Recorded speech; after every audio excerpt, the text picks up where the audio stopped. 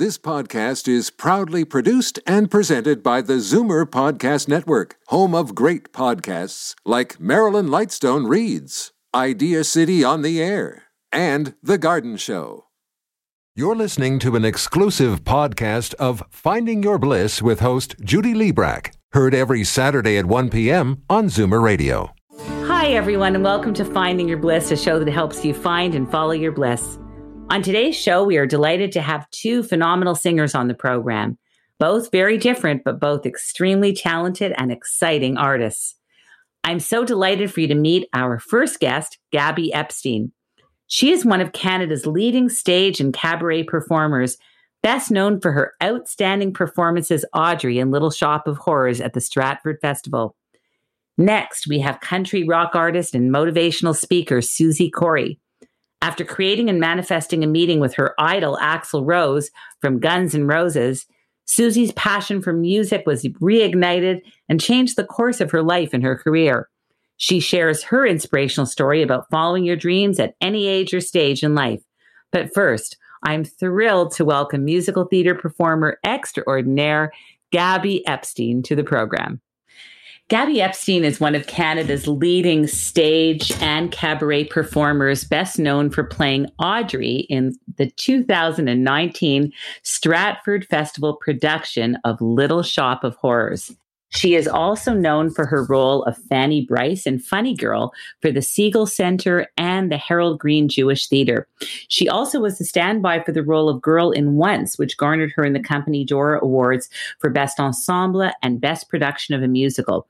And she has many other wonderful credits, which include playing the understudy of Mrs. Wilkinson in Billy Elliot, The House of Martin Gare, Stratford Festival, Prom Queen, Siegel Center, Yitzhak and Hedwig and the Angry Inch, and Paquette Old Lady and Candide with Talk is Free Theater, Seidel in Fiddler on the Roof and The Little Mermaid, Capitol Theater, Killer Queen in We Will Rock You, Magnus to Life in the Harold Green Jewish Theater Company, and she won for that a Dora nomination for Outstanding Performance in a Musical.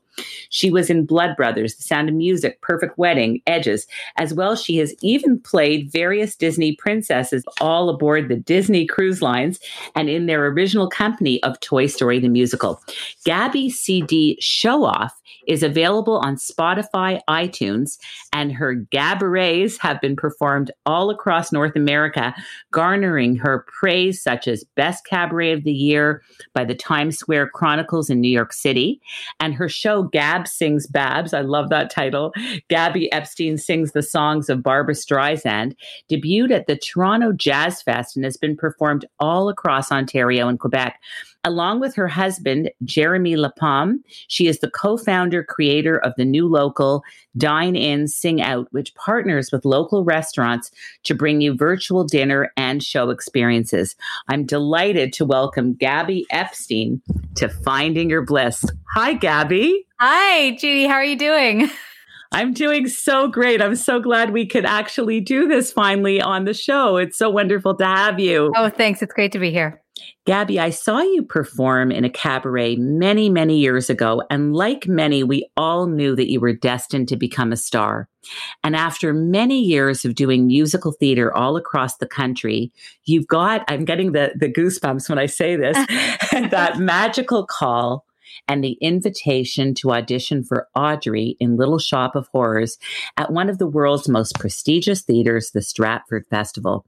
Can you tell us how you felt when you first heard about this role and what that audition was like? And just sort of take us back to that audition and paint us a picture of how you prepared and what happened. Oh my goodness, I'm getting the goosebumps just thinking about it as well, just because I miss theater so much right now as well. I know. Audrey has always been one of those just unbelievably iconic female roles in musical theater. I actually had auditioned for that particular show a few times earlier, prior to my Stratford audition. I knew that it was right for me, but I just also knew that some creatives, not all, certainly not all, but some creatives maybe couldn't see past the non-blondness of me or whatever. You know, when I walk into the room, you don't necessarily say, "There's Audrey. I see it right away." So I thought I had to potentially do some convincing. And so the sort of third audition, the one right before Stratford, was for Rainbow Stage, actually, in Winnipeg. And I put on a blonde wig and went into that audition with a blonde wig and gave some kind of a nonverbal cue to my director, Ray Hogg, at the time that I was ready to play this role. He said he doesn't even remember the wig. All he remembers was my audition. I booked that part. It was just a very short run, just about 3 weeks or so. And then 2 years later, this audition for Stratford came up. And when it came up, I knew that also Stratford has amazingly talented people there already. So I didn't really think that there was a shot for me. But the audition came in. I was ready because it was kind of one of those right place, right time moments for me. And I walked in knowing that I was ready for it.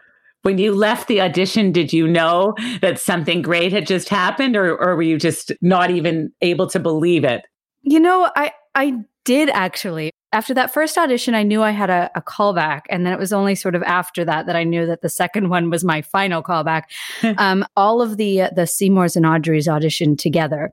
My very first audition with Seymour was with the man who ended up playing it, Andre Morin. Wow. And we did the scene before leading into Suddenly Seymour. And we just embraced at the end of that scene. And we kind of knew. We just sort of felt it. And we talked about it a lot that next year, that we really felt it in that moment, that it was right. Wow. What an incredible experience. And congratulations on that, by the way, because that's really that's like the apex. It doesn't get much better than this. Your performance as Audrey was spectacular. And in fact, all of your reviews were unanimous that you were unquestionably the star of the show.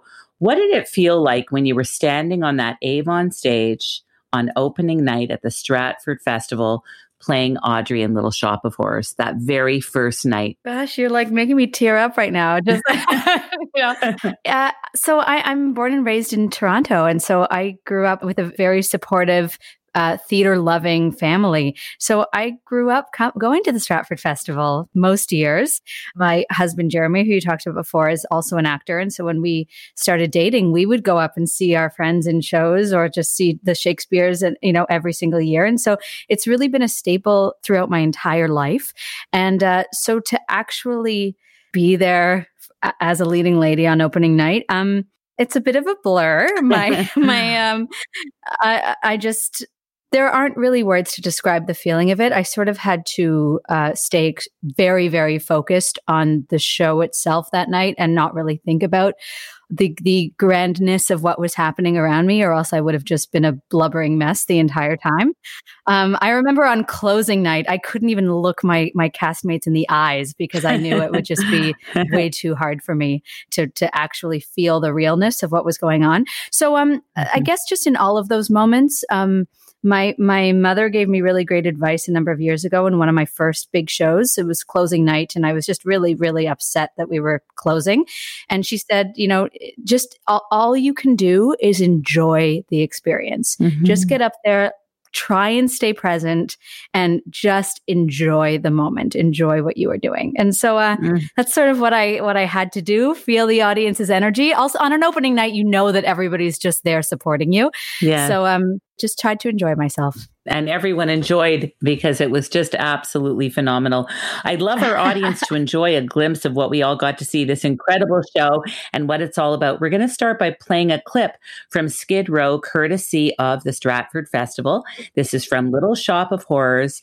And I think this is really the first time we meet Audrey, right? This is sort of the beginning of the show when we first meet Audrey in the downtown sequence. Actually, can you set this up for us? You'll do it a lot better than me. Oh, sure. I was going. Oh, sure. We really do just meet her. She has maybe a few lines. She's late for work. She has a bruise on her face.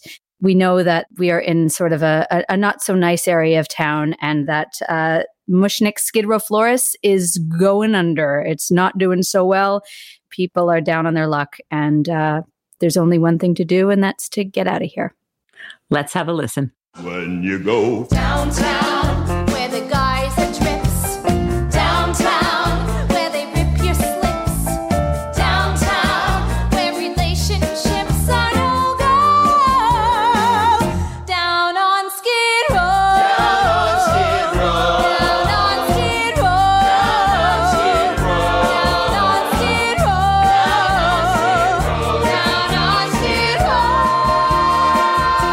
love your voice, Gabby. You're so spectacular. We have a clip of your incredible solo, Somewhere That's Green, courtesy of the Stratford Festival. Can you set this up for us? Oh boy. So as goes with this amazingly lovable and vulnerable character, each time we see her through the first half, her situation seems to be getting worse and worse.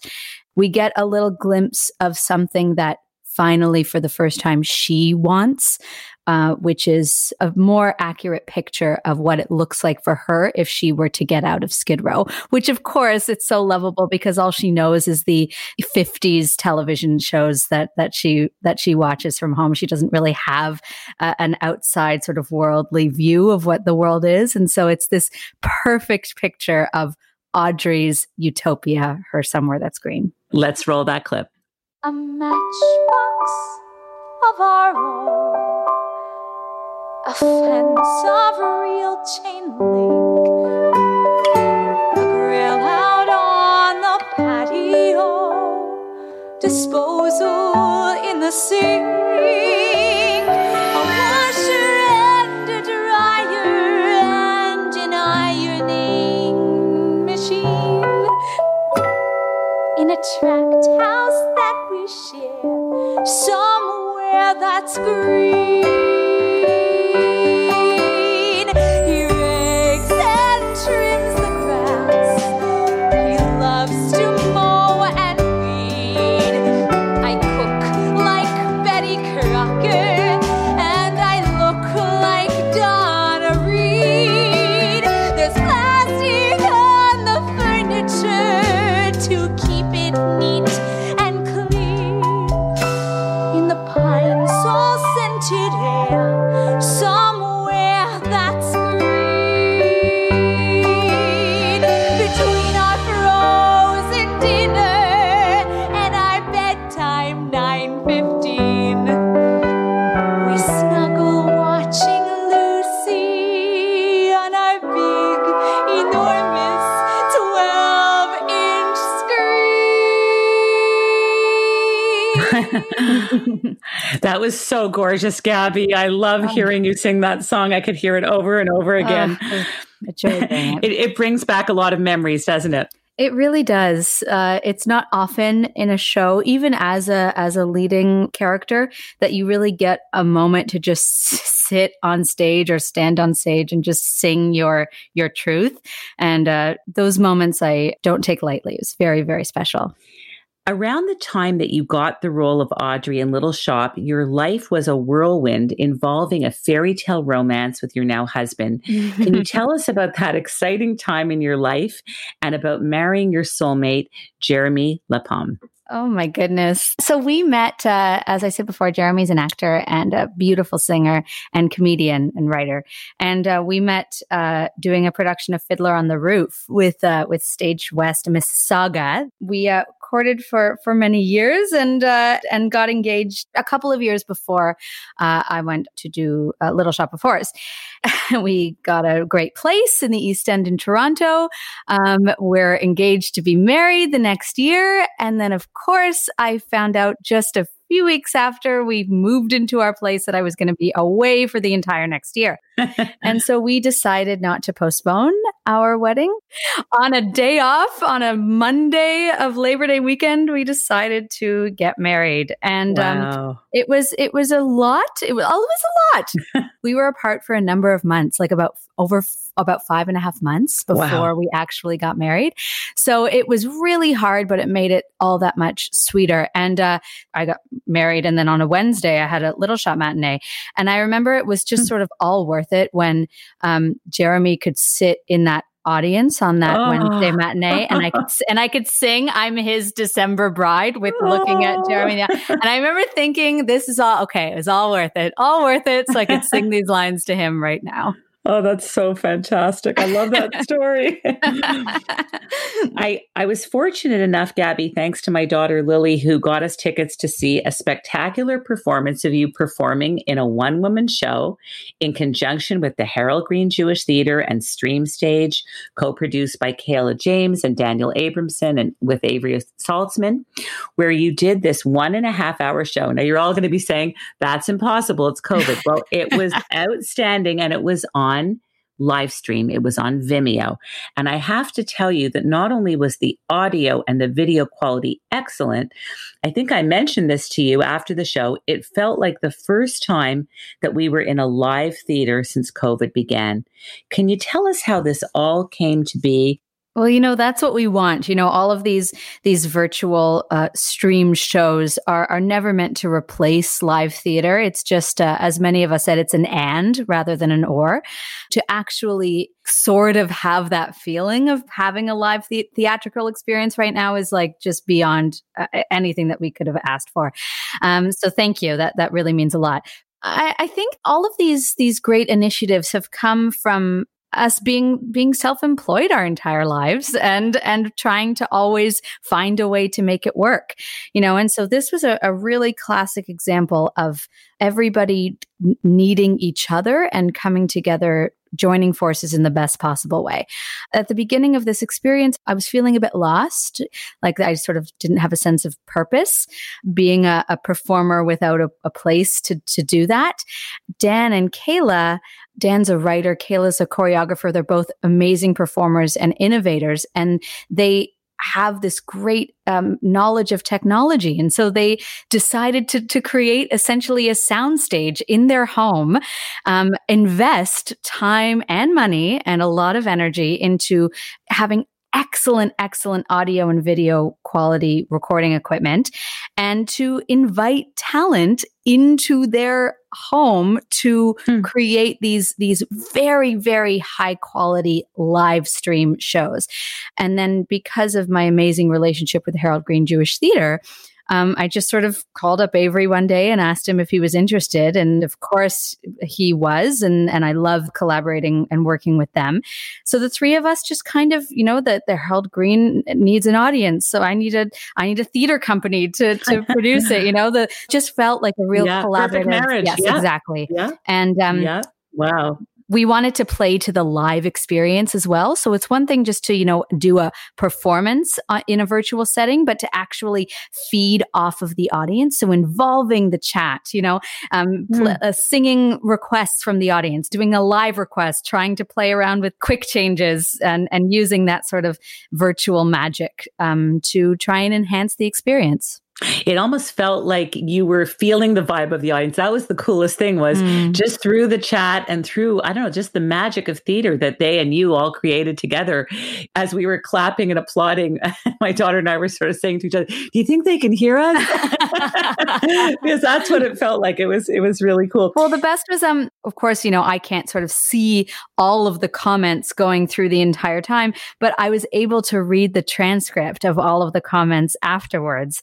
And that was just brought me so much joy to see what everybody was saying. Aww. And one of the most beautiful comments was at the end, just someone said, I wish you could hear all of our applause right now. It's very sweet. Oh, it's so great. You graduated from Montreal's McGill University, which is my hometown, so I can really picture that. Oh, yeah. With a beautiful city, with a Bachelor of Music degree, and you took to the musical stage and the cabaret rooms, making a name for yourself as one of Toronto's leading solo cabaret performers. Did you always know that you were going to be a singer and a musical theater performer as a young child? Yes. The short answer is yes. I actually started out in music education. I wanted to be a music teacher, and I still do teach private singing lessons. That's sort of been my main sort of side job for my entire career. But I always loved singing from a very young age. And I think that my folks would agree with me that it was always going to be something to do with music and theater and performing. It's funny, my brother and I talk about this often, that I don't ever remember having the conversation with my parents about going into the arts. It was just always a given that we were going to be doing that. Mm-hmm. So I'm very, very, very fortunate to have such a supportive family, and I know that. And they continue to support me to this very day. It's so great. Your brother, for those that don't know, is Jake Epstein, who starred in Beautiful on Broadway. Mm-hmm. And I had the pleasure of seeing you both perform at Kerner Hall in an ICRF production that focused on Broadway songs. And I was personally involved in putting that together. And you both were phenomenal. So you really are a musical family. Did this come from your parents, or did you and Jake just have this all on your own? This came from definitely from my parents and from my extended family. My folks, although not professional performers, are very, very artistic. My mom is a writer. She writes Holocaust education chapter books for young adults.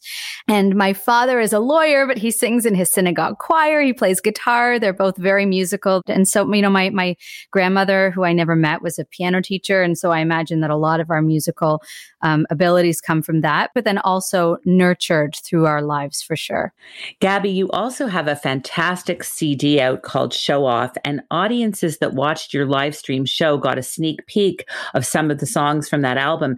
But for those of you who didn't or weren't fortunate enough to see Gabby perform Show Off, you're going to get a chance right now. I saw you perform Show Off live at Kerner Hall, and it was a showstopper, and you knocked it out of the ballpark.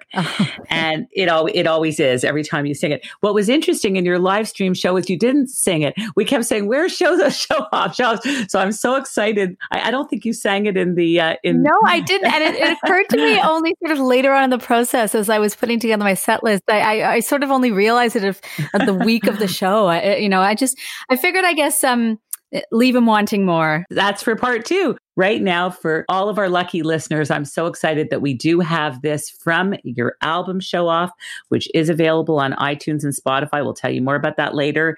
Here is a clip of Gabby Epstein, title role from The Drowsy Chaperone. I don't want to show off no more. I don't want to sing tunes no more. I don't want to ride moons no more. I don't want to show off. I don't want to be svelte no more. Make the gentleman melt no more. Sing my signature belt no more. I don't want to show off. Don't try to control me. I've made up my mind, and that's it. I quit. Behind. I don't want to be cute no more. Make the gentleman hoot no more. I don't want to wear fruit no more. I don't want to show off. Please, no more attention. I've counted to 10, and I'm through. Adieu.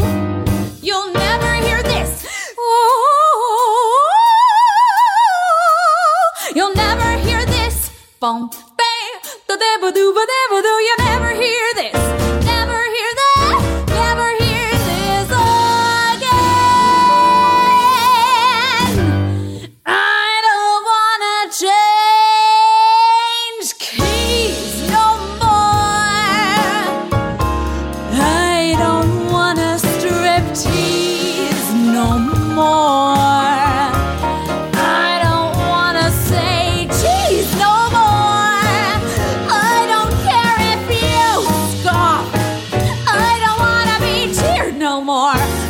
No more, grab no more, touch no more, loved no more. I don't want to show off. I don't want to show off. I don't want to show off. I don't want to show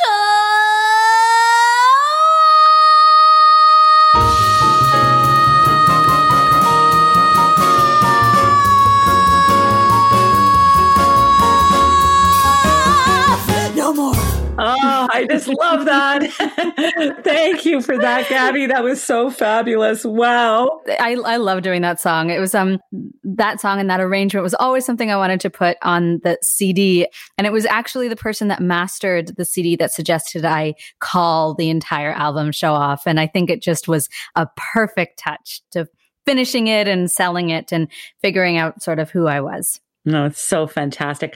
You know, when I was preparing the interview, and this was something I didn't know, is that you worked on a Disney cruise playing many Disney princesses, including Belle and Beauty and the Beast and Ariel and the Little Mermaid. How cool. What was that experience like for you?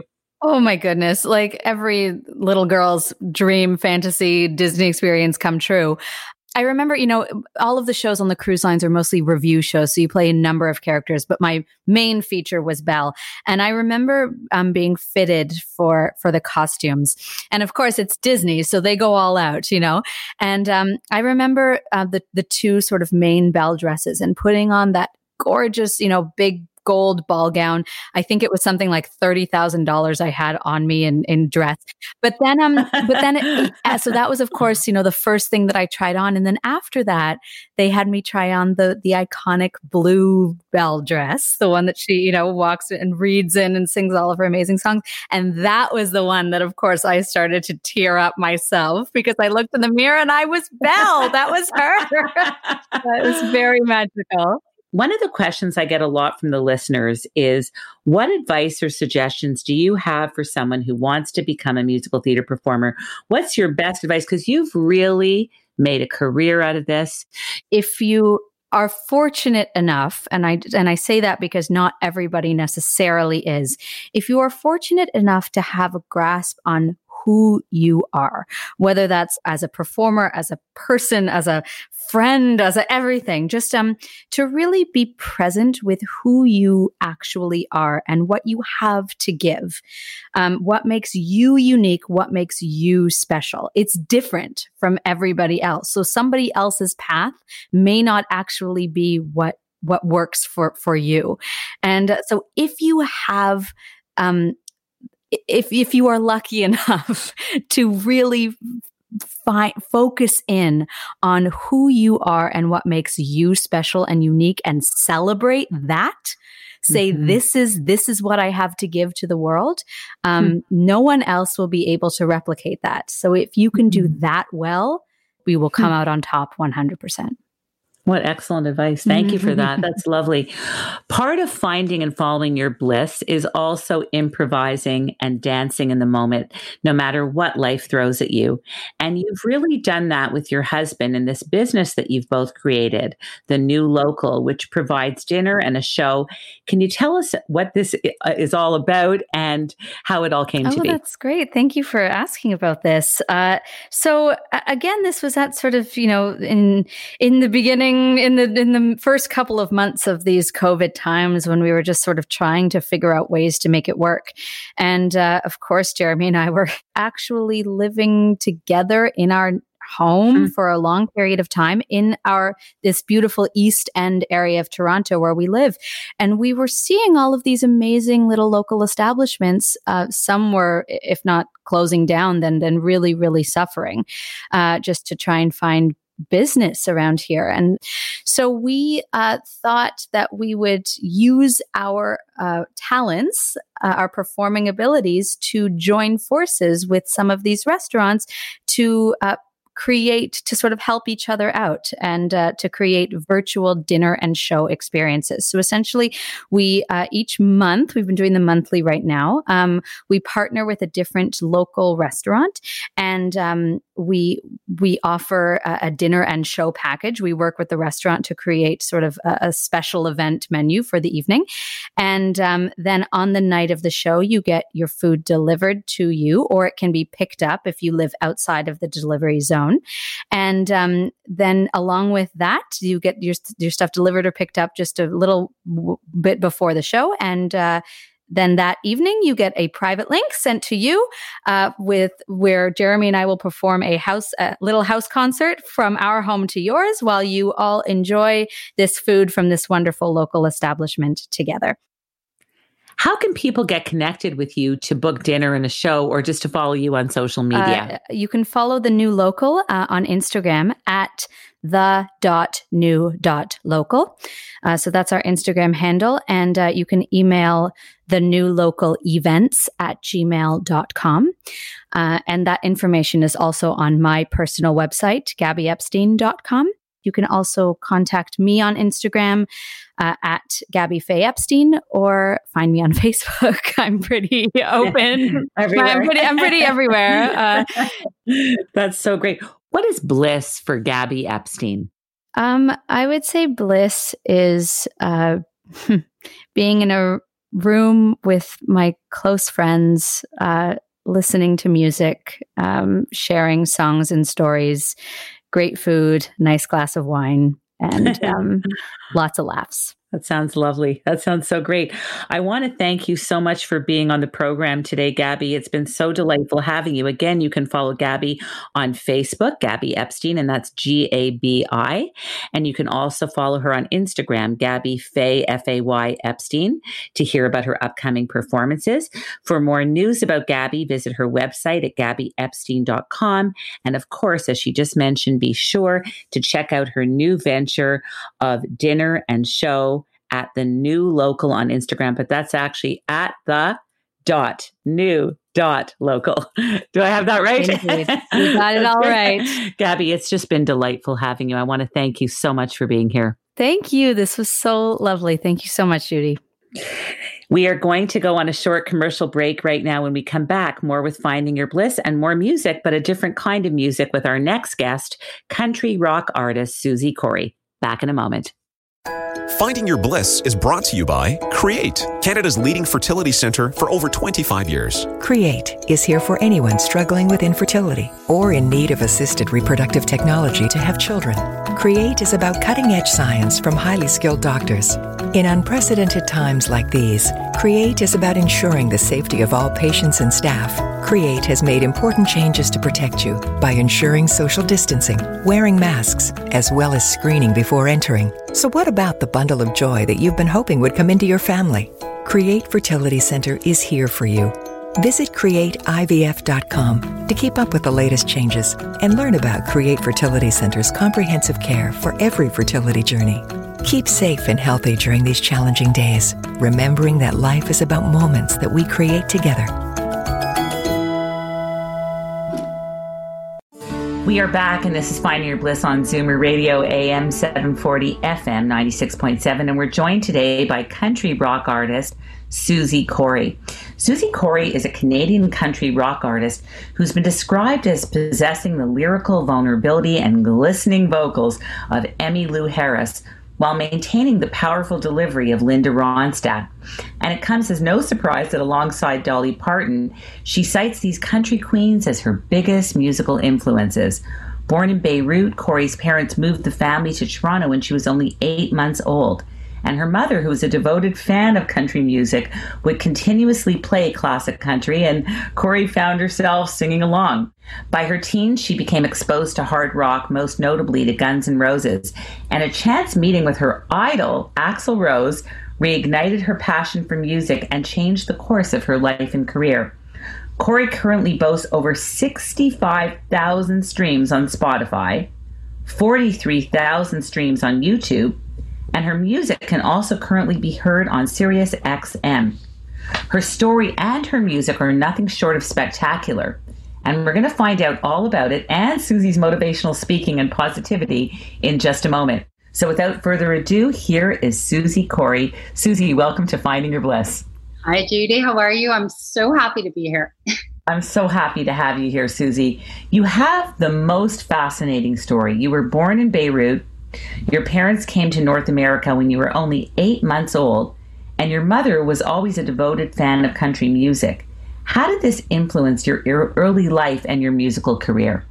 You know, it's kind of funny because I think in the beginning of your life, you don't understand how those things will go on to influence you later on in life. Because as I was growing up, I really became a huge fan of, as you mentioned, Guns N' Roses was the first band that really woke me up to wanting to be a performer. And that kind of ignited everything for me. But when I told my parents that's what I wanted to do, they shut it down immediately and said, no, you're not getting into that kind of lifestyle. Again, because I was approaching it from, the side of rock music and everything that went along with that, which they weren't too happy about. So I ended up getting married, having kids, and working myself, my way up the corporate ladder. And it wasn't until recently when I got into music and decided to pursue my passion after all these years, that I realized it was my mother having country music on in the household that I gravitated towards that now more so than ever. When I started writing music, the stuff that was coming out of me and being true and genuine to who I was turned out to be country music. So fascinating. I want to go back to when you saw Axl Rose from Guns N' Roses perform when you were only 13 years old. What happened at that concert, and how did that impact your early desire to become a singer-songwriter? Growing up in school, I was kind of the shy kid. I wasn't the one that was trying to be rebellious or anything like that. And I think something happened with rock music where it gave me a confidence. And the first time I went and saw my first concert ever was Guns N' Roses. And I had to literally beg for 2 months straight for my parents to allow me to go in the first place. And now I even think back and go, what were they thinking, letting a 13-year-old go to a concert like that? But, it exposed me to a lot of things, but most notably watching Axl Rose and that whole band, there was a raw energy that I'd never felt before. And I went, that's what I want to do, to be able to create that for people and give 150% on stage and just put it all out there. I'd never felt what that was like before. And being my first concert, plus it was my favorite band in the whole world, it was just an incredible combination, a magical night. And I remember leaving from that going, that's it. I found my passion and what I want to do in life. Now, you were 13 years old and you went on to have your second passionate career, which was traveling, and you worked your way up the corporate ladder, eventually becoming a station manager for a commercial airline. That's so cool. I'd love to hear about that period in your life. But before, what happened after that concert and your aviation career? Were you singing? Were you writing? Or did you sort of put it on a back burner? Yeah, it totally went on the back burner. And actually, I had put it so far back, I didn't even know it existed anymore. Music was always some part of my life, but more as someone who was a listener. It's funny, not only did I get married and have children, but I ended up moving to the Middle East. Talk about getting off your path completely. Yeah. Having said that, the music thing and the dream of wanting to be a performer got totally put to the side completely. And I focused on being a mom. I was excited about being a mother and raising my children. Plus, like you mentioned, aviation was my other passion. I wanted to travel the world and I've been able to do that. So very thankful for that too. And the things you learn, being a part of the corporate ladder and becoming something like a station manager of a major airline, now it's come to benefit me even in the music industry. I've been able to do a lot in a very short time because I know how to manage time. I know how to manage myself, how to connect with people, how to network. And that's equally important as the whole writing music and the creative part of it. Absolutely. I'm so fascinated by The Secret and the Law of Attraction and the fact that you really managed to manifest a meeting with Axl Rose. Can you tell us the sign that you had when that sort of convinced you to fly to LA and drive to Axl Rose's home in Malibu? And as fate would have it, find him walking down the road just as you were nearing his home. And what was the sign that actually convinced you to do this in the first place? So you really touched on something there when, you said to me that you are a firm believer, kind of the whole thing of The Secret and manifesting. So I think it's easier to have this conversation with you than it might be with some other people. But at that time, I didn't understand the whole thing of manifesting. So it's not like I did it intentionally. Having said that, I've always trusted my instinct. And when something tells you so strongly to do it, you have to trust that, just follow that, as crazy and insane as it might sound to, anybody within your circle who even knows you will go, oh my God, she's lost it, and at the time I was reaching one of my milestone birthdays. And I remember that it was the only thing I wanted. I just moved back to North America after all those years away. And people were thinking I was going to have some kind of party, because now I'm back here in Canada and I'm back with my friends and the people I grew up with. And I remember saying to them, you know what, I don't know why, but the one thing I want for my birthday is to meet Axl Rose. And I can't explain it. Wow. And I didn't have to. I just knew that it's what I had to do. And I remember booking the ticket and flying out to LA and my friends thinking that's it. She's lost it completely. But I knew better. I had a gut feeling that, what did I have to lose anyways? And that's what kind of my whole premise for everything I've been doing right now is, what do you have to lose? You have to just trust that if something is telling you that strongly to do it, go and do it. Absolutely. So you get off the flight. I'm trying to understand this. You fly to LA. You, I'm sure, rented a car. I don't think you took an Uber to Axl Rose's house. You probably rented a car and you drive up and you see him actually walking down the street. Can you tell us what happened? So I'm 2 minutes from the house. I'm making up in my mind what I'm going to say to security or whoever, because he lives in this huge mansion in the Malibu, canyon and very quiet, secluded area, and trying to figure out what I'm going to say to convince them that, number one, it was my birthday. I'd come all the way from Toronto, but not scare them to like a major stalker, which I am not. And despite what the story sounds like. But literally, I'm 2 minutes away on the GPS. I can see that. And I saw a gentleman walking and his back was to me, but he was wearing shorts and I could see the bottom half of his leg. And I saw a tattoo and I knew that tattoo because I had it in my bedroom.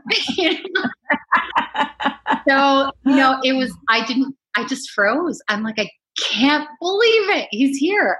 And luckily for me, I'm just the type of person that no matter what the situation is, I can remain calm. And I did. And so I approached him in a way that, I wasn't scaring him.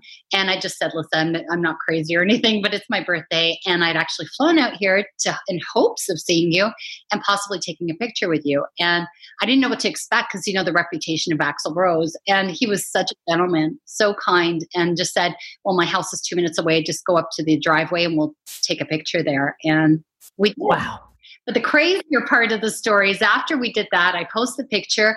A week later, I'm back in Toronto and I find out the picture has gone viral all over the internet because at that time, nobody had seen Axl for a year and a half. So it was the first photo of him. Oh my goodness. What a crazy, amazing, fantastic story. I just love that. You say that most people might call it a midlife crisis, but you would rather refer to it as a midlife revolution. What did you mean by that?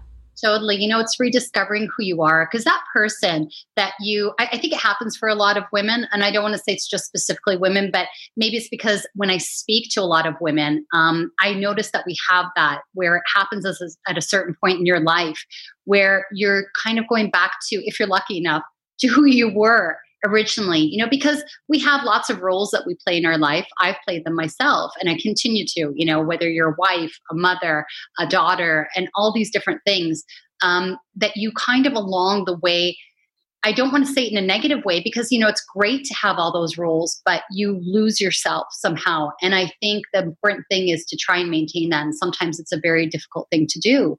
But when you're able to rediscover yourself, there's something unbelievable that happens, that then your true spirit comes out and the things you're able to do and to achieve and the way you affect people around you is, it's just incredible. You're such an inspiring person. I love that also your destiny was very clear. You ended up seated next to Billy Ray Cyrus on a flight. Like, how cool is that? And he even asked you to send him your music and he actually texted you some really prophetic words. What were the words and what happened after you sent your music to Billy Ray Cyrus? Yeah, so I was on the plane heading to LA, shooting my first music video ever. I'm already so excited and, just good vibes all around.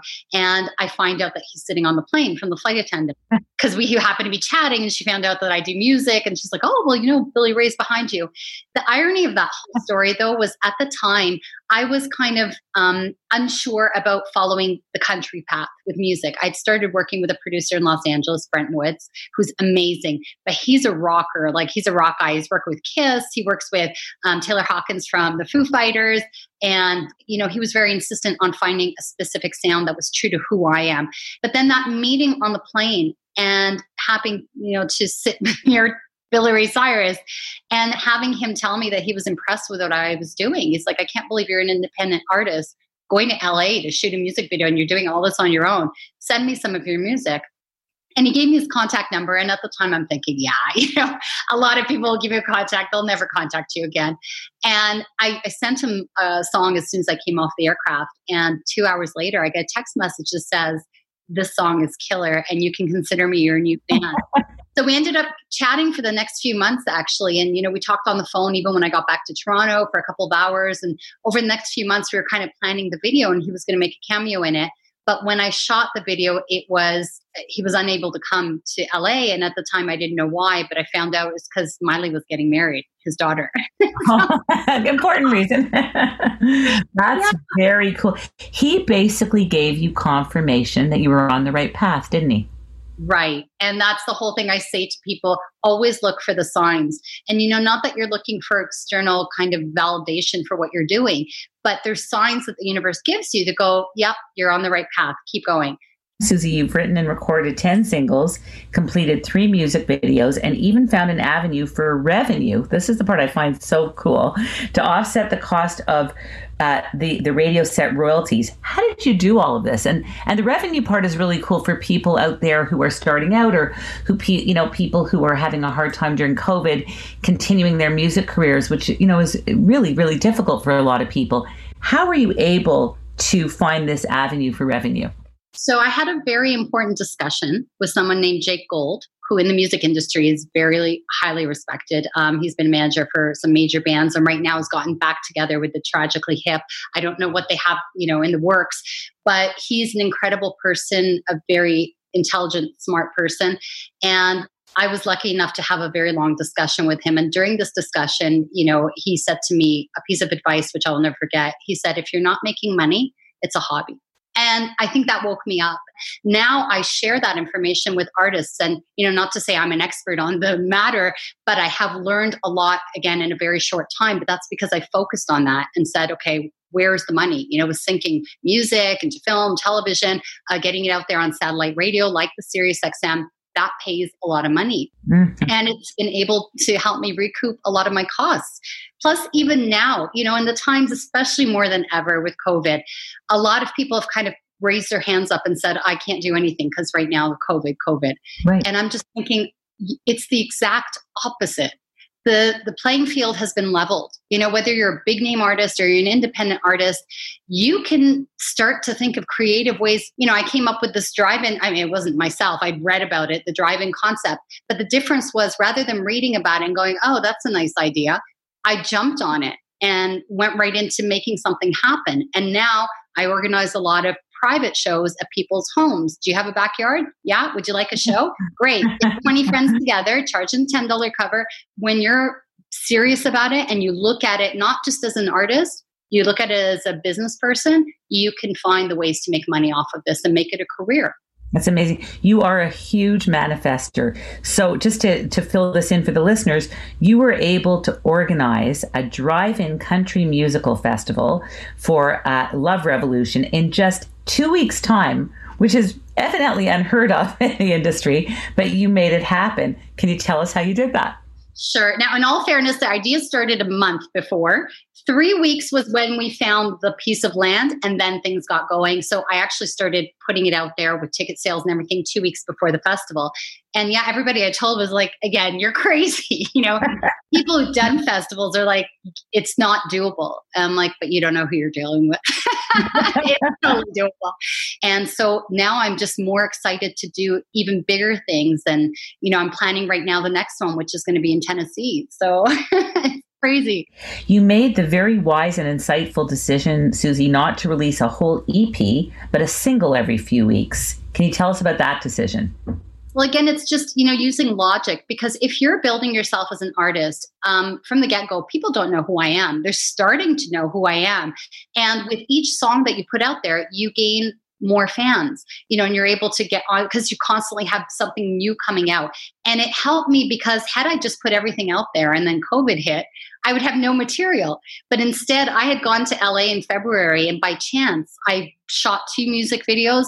I had 4 songs ready to go, lined up. So when COVID hit, I have all this stuff, and I'm good with material, to put out there and to keep releasing at a time when people stopped releasing. So again, when I talk about the level, the playing field becoming level, and you had big name artists who have nothing to put out right now. Well, great, because now you can jump in there as an indie artist and take advantage of that.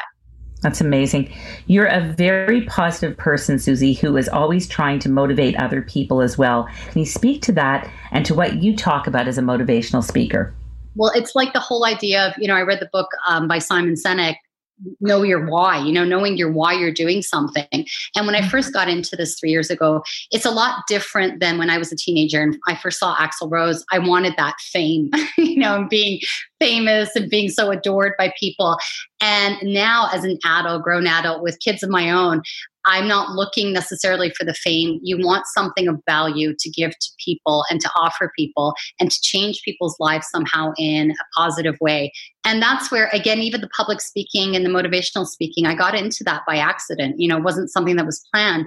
By just telling my own story, people can take from that what they like. And hopefully it just inspires them that, look, it's possible. I'm a regular person, a mom with 2 kids. I had up until a month ago a full-time job. So, but I did all of that and was still able to not neglect the rest of my life. But because when you're doing something you're passionate about, it's not work. That's and great. as cliche as that sounds, it's the truth. Absolutely true. I feel a book somewhere in all of this. Am I on the right track? Absolutely. It's one of the first things I started doing when I started having the crazy experiences, and because again, I saw it for more than just the face value of meeting I met a lot of my idols, like even Steven Tyler. That was crazy. I met him in Mexico City and we ended up in the hotel where he was staying and he even came to my room and don't go the wrong way with that.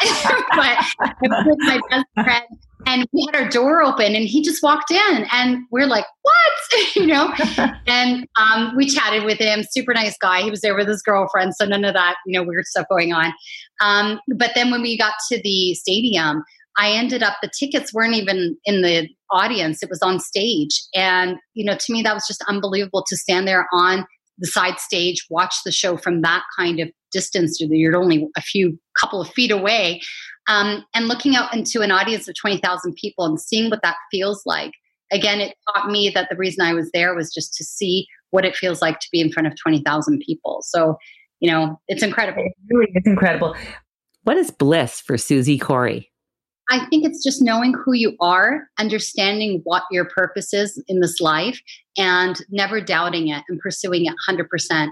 Because again, it's not about you. Even though it feels like it is, and people are like, "Oh no, that's too selfish." When you look at yourself, but the more you know yourself and you stay true to who you are, you're giving people permission to do the same around you because you're showing them what it's like and what it feels like, and you're putting all your walls down. Well, then people can do the same. So I think that's utter bliss. What is the best way to get in touch with Susie Corey? Probably my website, all my social media, it's Susie Corey. My website is www.susiecorey.com. It's SUZIKORY.com. That's unbelievable. We're going to go on a short commercial break. When we come back, more with Susie Corey. And finally, we'll get to hear her latest single, Love Revolution. Back in a moment. Finding Your Bliss is brought to you by Create, Canada's leading fertility centre for over 25 years. Create is here for anyone struggling with infertility or in need of assisted reproductive technology to have children. Create is about cutting-edge science from highly skilled doctors. In unprecedented times like these, Create is about ensuring the safety of all patients and staff. Create has made important changes to protect you by ensuring social distancing, wearing masks, as well as screening before entering. So what about the bundle of joy that you've been hoping would come into your family? Create Fertility Center is here for you. Visit createivf.com to keep up with the latest changes and learn about Create Fertility Center's comprehensive care for every fertility journey. Keep safe and healthy during these challenging days, remembering that life is about moments that we create together. We are back, and this is Finding Your Bliss on Zoomer Radio, AM 740, FM 96.7. Susie, tell us about your latest single, the bluesy gospel-inspired Love Revolution, and what in your life led you to create this song? A lot of artists will talk about how sometimes a song just comes through them that you almost feel like you didn't write it yourself. It just came to you. I certainly felt something coming, and I remember going to my keyboard, and I started seeing the first few words of that. And I sent it to my producer and he loved it. And he's like, "Oh my gosh, this is, I love the whole feel of it." And I explained to him that to me, it feels like a summer of 67, summer of love kind of vibe, 60s, kind of all about love, minus the drugs. Let's have a listen to Love Revolution, Susie Corey. I can feel it coming. Can you feel it too? Walls are falling and chains are breaking. Freedom's coming through. Now